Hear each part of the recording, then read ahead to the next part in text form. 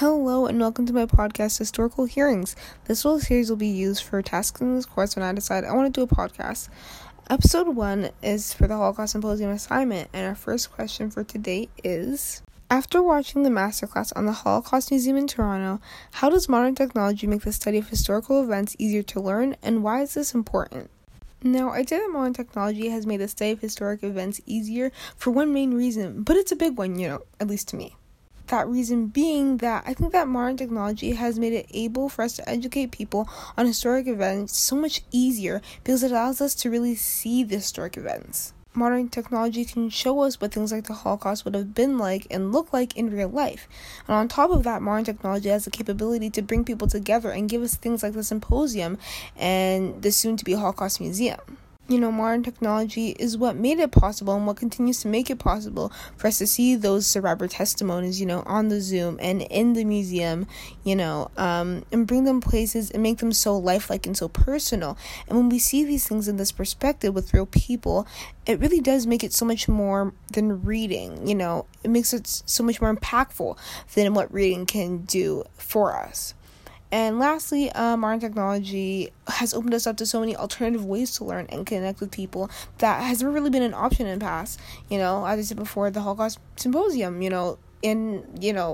about 10 years ago, that really wouldn't have been an option, but now it is, and it makes it so much more engaging, and it makes it so much more lifelike, and I feel that it really adds I don't want to say a different flavor, but it just makes learning so much more impactful, and it really caters to so many different learning styles, and I feel that you really get so much more encompassed and enclosed in your learning when you have options and opportunities like these. Well, how many times did I say modern technology there? But yeah, I really think that the overall big main thing that makes the study of historic events so much easier with modern technology is that you can see it and that you can have that visual media go so much more farther than other media really can reach. Now, our second and last question of the day. Yes, I know, so short. How do Holocaust survivors and the digital preservation of their stories make history more authentic and relatable? And I would say this is for a few reasons. The first being that it's because it helps us to not be so detached from history. Often when we read about history, we can't really relate to it. And since it was so long ago, we feel as though we're unable to really take in the weight and the real meaning of what we're learning about. For so many people, textbooks really can be a bore.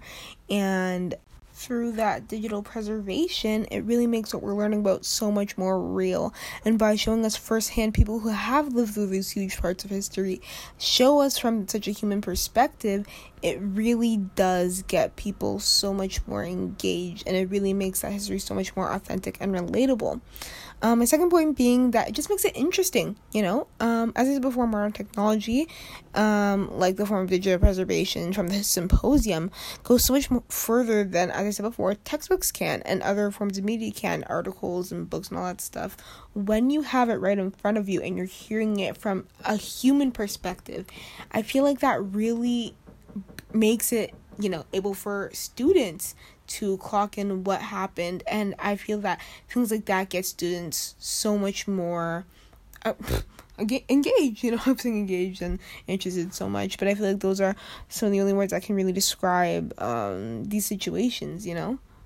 Personally speaking, reading textbooks, it's like reading from a narrative, a narrator, but when you hear it from the survivors themselves, it shows you how real it was, because these are people. It helps us to not be so detached. Linking back to the first question, and my first point, not the first question. And my last point is that when you hear the story from the mouths of these people that have lived it, it makes it so much easier for us to relate. There are so many people. I know at Mary Ward, for sure, it is a very diverse school. There are so many people who are probably the children of refugees and immigrants, and I think that when we can hear these sorts of things, it can probably make it so much easier for us to relate. People who probably had family members escaping persecution, or even making it able for us to relate it to what we're seeing maybe in the news nowadays. things like these help us to understand them and make connections in our daily lives, which further deepens that understanding. And I think that now that it's really on the come up, it be expanded to not only, the Holocaust and things like that. I think it should be expanded to so many other historic events, and it should be expanded to so many other classrooms and educational institutions, because it really does have such an impact that I think could do so much good. And that is all for today. Thank you so much for listening to the first episode of Historical Hearings with Esther.